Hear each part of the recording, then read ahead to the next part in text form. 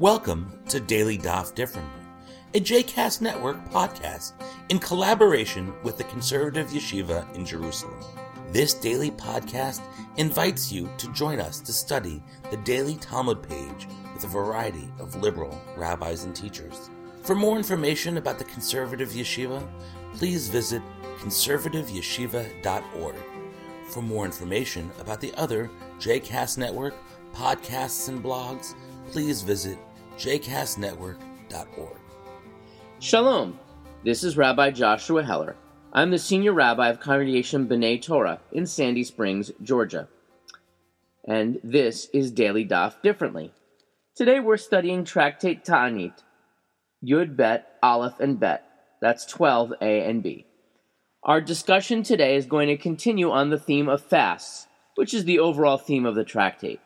And it picks up a discussion that began on the previous daf that talks about the idea of whether one may fast for part of a day rather than the whole.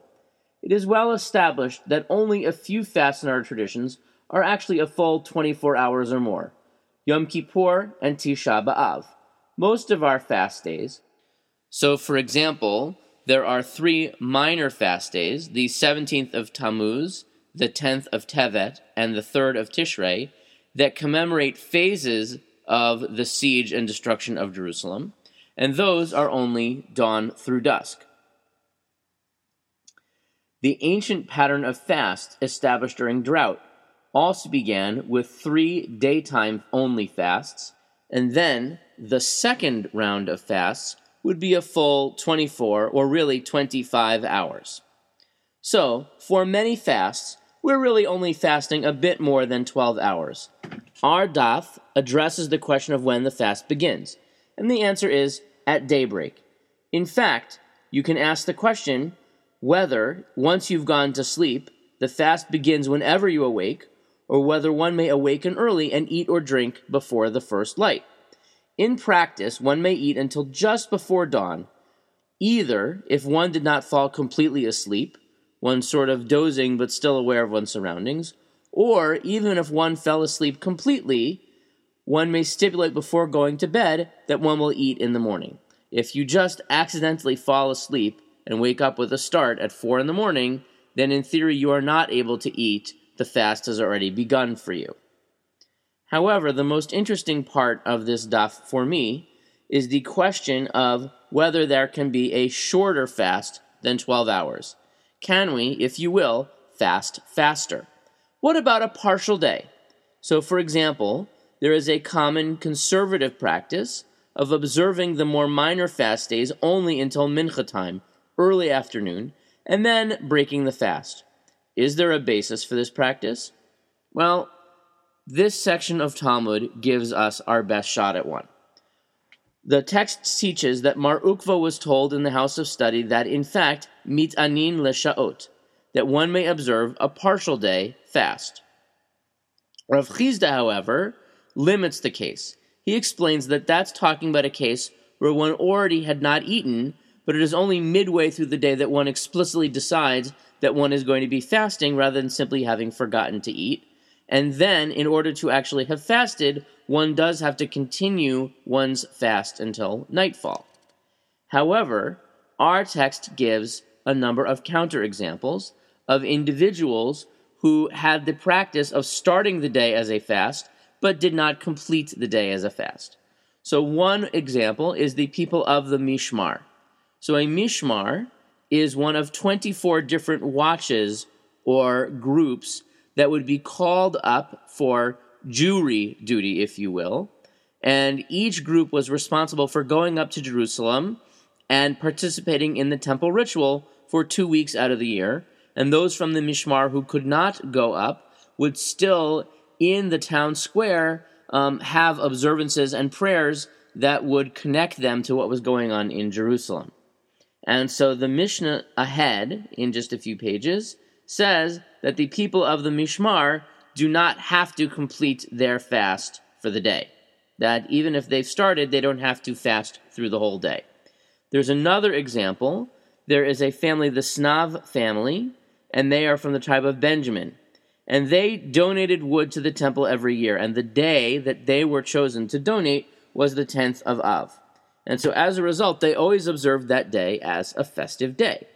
Now, if Tisha B'Av, the 9th of Av, which is a very serious fast day, falls on Shabbat, then it is pushed off to the 10th of Av. So when that happened, this family did not fast the whole day, but rather broke off their fast. So, in fact, there's a whole debate as to whether Tisha B'Av was even observed during the Second Temple period. After all, why fast and mourn the destruction of the temple when you've got a perfectly good new temple there that you are in the process of using? So, in any case, the Talmud challenges these counterexamples by saying that perhaps the fast days that were canceled out, that we just talked about, or that were observed as a half day, those were personal observances, not the required communal fasts. Fast forward, no pun intended, to today. One of the ritual hallmarks of a fast day is the Anenu prayer. Now that prayer is included in the Amidah, but individuals do not say it in the morning service, they only say it in the afternoon, the Mincha service. Since in the morning, we don't know yet how far we'll get into the fast. And those prayers presumably should not be said by one who is not fasting. Now, of course, by the time we get to the afternoon, we're closer to the end of the fast. And in fact, if you are praying with a group and there are not a certain minimum number fasting, one does not add the fast day liturgy of Anenu and Torah service, etc.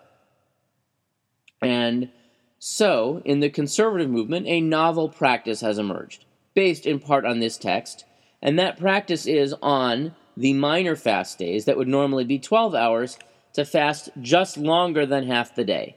So say long enough into the early afternoon that one can legitimately say the Mincha afternoon service, and one has a chance to do the Torah reading and even the Haftorah specific for the fast day. And then once that's done, one breaks the fast, even though there are several hours of daylight left. There's actually a nice symbolism to this. The three minor fasts, the 17th of Tammuz, the 10th of Tevet, the fast of Gedaliah, which is the 3rd of Tishrei, all are commemorations of the destruction of the First Temple and the First Jewish Commonwealth almost 2,500 years ago. There are those who say that those fasts should not be observed when Jerusalem is rebuilt in Jewish hands and there is peace, and they should only be observed when there is war and exile. We live in an interesting time. There are those who point to the incredible blessing of having a state of Israel, and in fact, having rebuilt Jerusalem, to say that perhaps this is a time when those fast days should not be observed. Others say, well, hold on a minute. There is certainly not peace in the world, and Jerusalem is rebuilt, but there is certainly no temple, so therefore a fast is still called for. Observing a half day, fasting fast, reflects the idea that redemption has begun, but is not yet completed, and ties in nicely to the existential state of the Jewish people as we figure out what to do with these fast days that reflect destruction from a long time ago.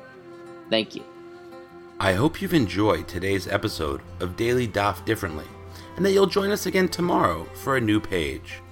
The music at the open and close of this episode is Ufros from the Epicurus album One Bead, available on Bandcamp, iTunes, and Spotify.